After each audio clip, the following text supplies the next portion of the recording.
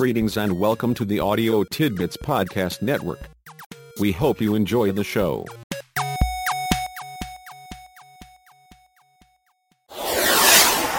Chapter 9, Crisis Feeling. As we thought about crisis color, we were focusing on the mood, tone, or effect of the individual in crisis. The color, then, is his overall or predominant emotional tone or state. As we talk about communication feeling, it will be important to keep this understanding of crisis color in mind. Messages with feeling. Crisis color tells us something about the individual as a whole person in the present situation.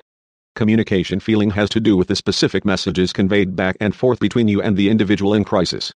As we looked at the content within the communication loop, we saw that each message has a factual or objective meaning. Each message also comes with its own specific feeling. For example, an individual may be very angry, his crisis may be red. However, this does not necessarily mean that he is angry about everything and everyone. In fact, there may be some people, events, or situations involved in his crisis that make him feel good, smile, or feel pleased. A small child who is very upset or angry with one parent may have good and loving feelings toward the other. A teenager who is very upset and apprehensive as a result of her boyfriend's going out with another girl may be furious with the girl but still have loving, caring feelings toward the boyfriend. Even though the individual's mood may be predominantly anxious, afraid, angry, or depressed, it is not necessarily or usually true that he is upset about everything and everyone. Similarly, some things may be making him feel fearful while others make him feel guilty. Some things may make him feel angry while others make him feel apprehensive. Jerry, age 17, is in a red crisis. He has a very defiant look and sits rigidly in the chair beside your desk. You ask, "How are you today, Jerry?" "Fine. I didn't want to come here. My father said he would take me to juvenile court if I didn't come. I'm here because it's better than going to court." You ask, "Did you get into some kind of trouble?" "Yeah, I just got suspended from school. One of the big shot teachers reported us. This is my first offense. The other two, it's their second time. He found out we were passing a joint." You ask, "Passing a joint gets you suspended from school?" "Yeah. I've been smoking for 4 years and had to get caught." You ask, "How did getting suspended go over at home?" "Well, my dad, I was surprised. He just laughed, nodded his head, and said that's my kid." You ask, "How did your mom take it?" "She had a fit. She may still be yelling for all I know. My uncle, he was really upset. Now, he's real neat. I can tell him anything. I don't really need you people. Any talking I do with him." You say, "It's nice you can talk with him. We know how your mom and dad and uncle feel about it. How do you feel about getting suspended?" "Well, it's nice in a way. I don't have to sit in all those stupid classes, but it just gets me further behind. I want to graduate so I can go to college, but those classes are such a bore." From Jerry's red crisis and from his somewhat hostile attitude, you might have assumed that he would be quite negative towards school and education. He does not like school, but he is not particularly happy about being suspended. You say, "Classes can be a bore sometimes. Those teachers get me mad. I start cursing in class. This one overheard me and made me stay after class. He asked me if I like him, and I told him, hell, no. And ran out of the room. He hasn't liked me much since then." You are developing a suspicion that Jerry's temper may be a problem to him, and you ask, "Do you get angry often?" "Yeah, I start cursing a blue streak, and when I do, it feels so good that, I haven't been doing nearly as much. My mom had to go to California for a while, and my dad and I had a really good time. We laughed and joked. My mom's back. Everything is back to the way it was." Jerry's comment that everything is back the same way tells us that things are like they were before his mom left, but it does not tell us much about how it really is. You can tell that he does not feel particularly good about the situation, but you need to find out more about it. You ask, "What do you mean?" "Well, I just get mad. My dad screams at me for the stupidest things. I turn up the stereo to drown him out, and he just yells more." You make a mental note of the fact that Jerry fights at home with his dad, but he does not mention any fights with his mom. From his earlier comments, you had suspected that it would be the other way around. "Sometimes, I get so mad I go out and throw rocks at the dogs. They really bellow, and I feel better." Jerry still has not told you much about what the arguments with his dad are about. You ask, "What caused the hassle with your dad?" "Oh, getting up in the morning. There's always a big fight about that. You can hardly get up at 6 o'clock when you don't go to bed until 1:30 or 2. You ask, "What do you do to such wee hours in the morning?" "I sneak out. I'm supposed to get married to a girl down the road from me. She just got divorced. Another girl I met a couple of days ago, I really want to go out with her. God. I don't want to get married. I'd lose my freedom. A friend of mine got married, and his wife aborted their child. I can't see killing anything. Trying to better understand the precipitating event, you ask, was there anything other than the suspension that got your dad to have you come talk with me? See my wrists? My doctor, he sewed me up for the 4th time. You ask, were you trying to kill yourself? Yeah. I guess so. Jerry's feelings about his friend's wife's abortion and his trying to kill himself seem a little inconsistent. You ask, how do you feel about trying to kill yourself? It feels good. I like to watch the blood run down my fingers. My uncle caught me last time and told me to quit it. I told him, hell, no. He took me into the house and to the doctor. You say, you seem to value other people's lives but not your own. Don't ask me why I do the things I do. I don't know. You ask, it's confusing, isn't it, not knowing why you do the things you do? Yes. My uncle helps a lot. I don't know what I would do if I couldn't talk to him. I used to have a dog I talked to, but he died. Animals are nice. They listen to me and love me. My dog gave me a kiss one time. You begin to see that Jerry's anger and casual attitude about things disguises deep feelings of loneliness and of not being loved. These feelings are so extreme that he seems to feel more comfortable with and loved by animals than he does with or by people. You recall some feelings of your own having to do with not feeling loved, getting attention from and feeling close to animals and so on. You say, my hamster, I like talking to him sometimes. You have a hamster? I used to have one. It died on me. I've had all kinds of pets, dogs, cats, snakes, guinea pigs, but they all died on me. As we can see, Jerry's red crisis gradually mellowed as it was filtered through your blue screen. He gradually calmed down, was less hostile, and began to relate to you. Throughout the softening of his red crisis, however, he presented many different kinds of messages about a variety of people and situations. As you sensitively noted, each of the messages had both a content and a feeling. Just as the content changed from message to message, the feeling also changed. You carefully and caringly responded to Jerry, sometimes to the content of his message and sometimes to the feeling. Understanding the feeling. As we become involved in the communication loop with the individual and especially as we focus on communication content, it is extremely important that we understand both the meaning and feeling of each message. As we try to understand the meaning and feeling dimensions of each message, we need to be sure we do not assume that the individual feels this way or that way about it.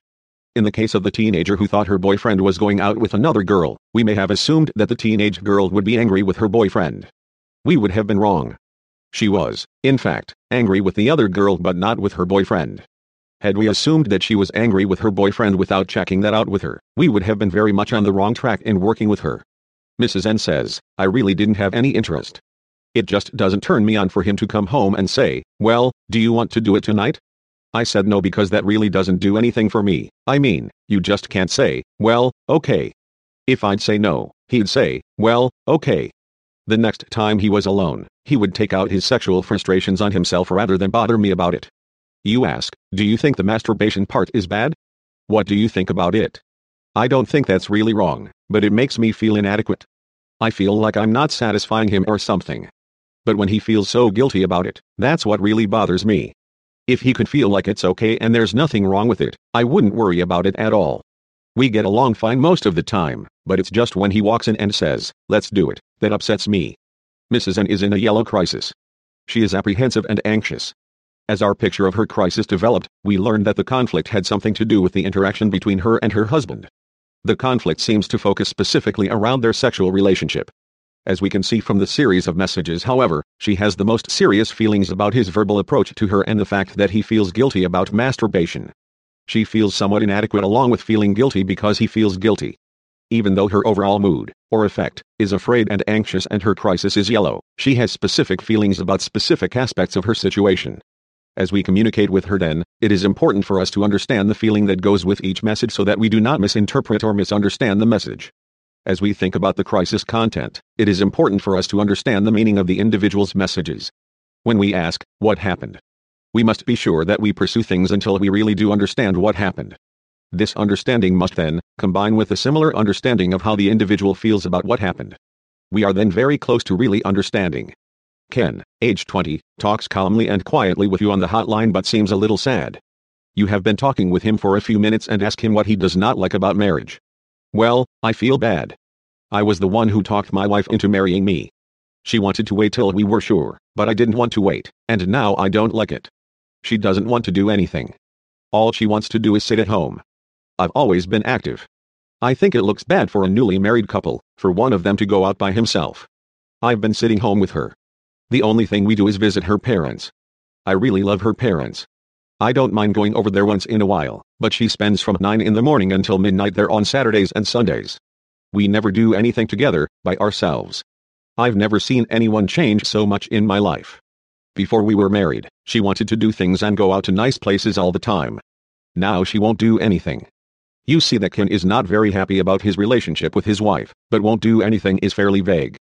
You want to know a little more clearly what kinds of things Ken is concerned about. He doesn't like something, but what is it that he doesn't like? You ask, won't do anything? Even sex isn't good. She just wants me to do it and then wants to go to sleep. That ain't much fun for me, and I can't see how she'd like it much either. She likes to wrestle. I like to wrestle and play with her too, but she tries to hurt me. She pinches and scratches and bends my fingers to where it really hurts. She thinks it's fun, but I don't. I get scratches on me from her fingernails. When I ask her not to be so rough, she just gets real quiet and walks off.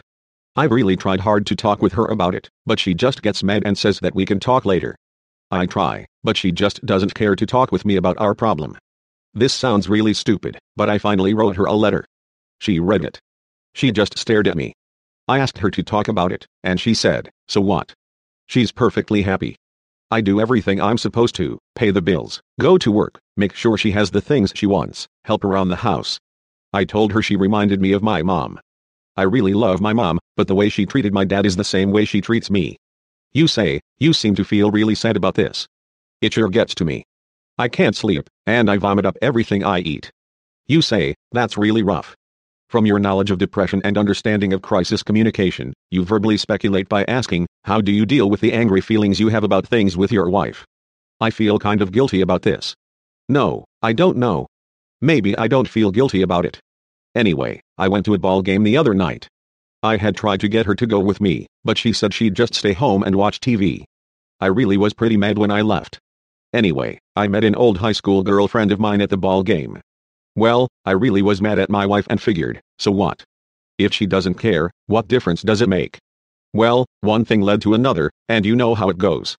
You say, I could guess. But why don't you tell me so I don't have to guess? We talked for a while, and she was so nice and gentle and understanding. I really enjoyed the attention, and she really made me feel like someone important. I don't know whether I love my wife or not, but I hadn't had that feeling for a long time. We went for a ride and made love. It was nice, and I probably will be seeing her again. At least, she doesn't scratch me and make me feel like I'm attacking her. You ask, what do you think your wife would feel if she found out about you and your friend? I'm not about to tell her, but I'm not sure it would make any difference to her. I could just pay the bills and make sure she had everything she wanted, and she wouldn't have to bother with me anymore. You say, that must be a rather hopeless feeling. As you talk with Ken, it becomes clear that he is depressed and feels that his relationship with his wife is hopeless. His crisis has a black quality. You also see, however, that he does not feel depressed about everything. Apparently, he has good feelings about his girlfriend and enjoys that relationship. You might suspect that his wife would be upset if she were to learn about the relationship. Ken's feeling is that she wouldn't care. In fact, she might like the idea since it would give her an excuse to pay even less attention to him. The content of some of Ken's messages was somewhat unclear. As you talked with him, you carefully tried to clarify the content of his messages while being sure that you understood the feeling attached to the messages. Carefully combining your understanding of both the feeling and content of his messages gradually moved you to a point of greater empathy and understanding. It is true that Ken did almost all the talking. As you think about the discussion, however, it is important to see that your comments and questions gradually encouraged him to let you know more about the feeling and content of his messages and of his situation. Message clarification. The development of this interaction model of crisis communication shows content and crisis feeling as separate but interrelated aspects of the communication loop. In actual crisis situations, however, it may be helpful to think about content and feeling as parts of a message clarification process. The individual has ideas and feelings that he wants to communicate to us. He somehow puts these into verbal and non-verbal messages that we have to interpret. How do we go about decoding or interpreting his messages? We want to know what he means and how he feels. As we begin to communicate with him, then, we might deal with each message by first clarifying the meaning and feelings. We could say to him, I hear you saying that things happen this way. We then restate what we understood him to have said. Having done that, we say, if that is what you meant, it seems like you feel this way about it, and tell him how we think he feels. He has given us a message, and we have responded by telling him what we understood him to have meant and how we think he feels about it. This helps him think about what he meant and what was involved in the situation, as well as getting him to focus specifically on his feelings. If we have accurately understood and read his feelings, he will go on to give us another message. If not, he will clarify his meaning or feeling. With each message, we can go through this process of restating the meaning and feeling, letting him clarify and restate if we were wrong, and continuing back and forth until we really do understand. More importantly, this process lets him know that we understand. To push the point one step farther, we can see that the process of message clarification helps him think more clearly about what is going on and helps him clarify his own feelings. He has used our skill and ability to enhance his own ability to understand and think through his thoughts and feelings. To summarize the idea of message clarification, we want to be sure that we understand both the meaning and feeling dimensions of each message. We accomplish this by restating the message in our own words and asking the individual if we have accurately caught his meaning. In addition, we reflect back to him our understanding of his feelings about the particular incident, person, situation, and so on. This gives him an opportunity to see if we really do understand how he feels. If we have misread his feelings, he can clarify them for us. We will continue the process of restating and reflecting the meaning and feeling of the message until the individual agrees that we really do understand what he meant and how he feels. We will not go on to another subject or question until we are sure that we really do understand what is being said now. I hear you saying, and you seem to feel. I hear you saying, but I'm not sure how you feel about it. You seem to feel, but I'm not sure what you think about it. If we continue the process of message clarification until we understand both the meaning and the feeling of the message, we have reached a point of honest, informed empathy. This level of understanding and empathy is the major goal of crisis communication. We gently and persistently clarify each message from the individual until our understanding of his meaning and feeling is the same as his. We are then sincerely and honestly able to say to him, I hear you, I understand you, and I care. In our day-to-day relationships with other people, we occasionally feel that we are talking with someone but not communicating with them. The process of message clarification is an extremely useful technique in such situations. In crisis intervention, however, message clarification is critical if we are to avoid misunderstanding or the feeling that we are not communicating with the individual. With our family, friends, business associates, and so on, there is an equal and shared responsibility to be sure that we do, in fact, communicate. In crisis intervention, the responsibility for clear and meaningful communication is ours. This example of message clarification may seem very stilted, and you may think you would never use this technique in any kind of interaction, especially not in a discussion with a person in crisis. Nevertheless, you should at least try it out the next time you get the feeling that you are not communicating. Message: I'm 16 now, and I don't think you should keep treating me like a baby. Response: I hear you saying that you think I treat you like a baby and that it makes you pretty angry. Message: yes, it makes me mad. You act as if I should account to you for every breath I take and for every minute of my day. Response: I hear you saying that I act like you have to account to me for everything you do or think, and you feel like that's a bit much. Message: it's too much. I don't know where you think you get off. I'm old enough to make my own decisions and to decide about my own life. Response: it sounds like you are saying that you do not think that I have any right to tell you what to do or to have any control over you, and when I try to tell you what to do or to control you, you feel like I am pushing and interfering with your life. Message: I didn't say that at all. I didn't say that you don't have any right to tell me what to do. I just said that I think you treat me like a baby. You want to decide everything for me. It's not that you don't have any rights. It's just that I think that you can carry it too far, and that makes me pretty mad. Response: I misunderstood.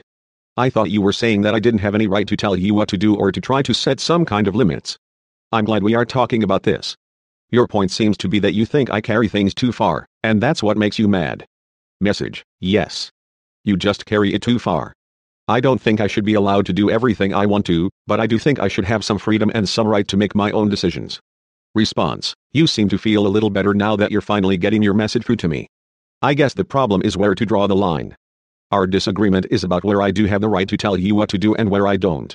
Would you agree with that? Message: yes. I think we should really get that straightened out. Response: I agree. I think we should get it straightened out too. What ideas do you have? Message: I don't know. If I told you, you'd just get mad again. Response: I hear you say that you don't know, but I think you probably have some ideas about it. The problem seems to be that you don't think I will listen.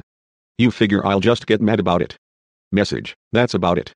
Response: I'm sorry I have made you feel that way. I didn't realize it, but I guess I must have a habit of getting angry when you try to tell me what you think and feel. That really makes me feel bad. Would you be willing to try to tell me what kinds of rules and limits you think would be fair? If you will try to tell me, I will try to listen without getting angry. Message: I'll try, but I don't think it'll help much. Response: if you will try to tell me, I will try to listen. I hear you saying that you are willing to try but that you don't think I will listen without getting angry. I'm not saying I agree with you or that we will necessarily do it the way you want it done, but I am saying that I will really try to listen to what you are thinking and feeling and will try to keep my emotions and feelings under control. If we can talk about it with this agreement, I will really try, and I want you to tell me if it seems like I am getting angry or upset. In summary, crisis feeling is a different dimension of communication than crisis color. Crisis color relates to the mood or tone when responding to crisis. Crisis feeling relates to the messages we receive. Each message has both a content and feeling associated with it. The message has an objective or factual meaning, while the individual has specific feelings about those facts. In addition to understanding the fact or objective reality, crisis communication directs us to recognize and understand the feeling as well. The process of understanding and responding to the feeling and content of the message is message clarification. In the course of crisis communication, it is necessary to understand and clarify both the content and feeling of the messages from individuals in crisis. When we are able to do this in an effective way, we are reaching a point of honest, informed empathy with the individual. This level of empathy lets him know that we hear him, we understand, and we care.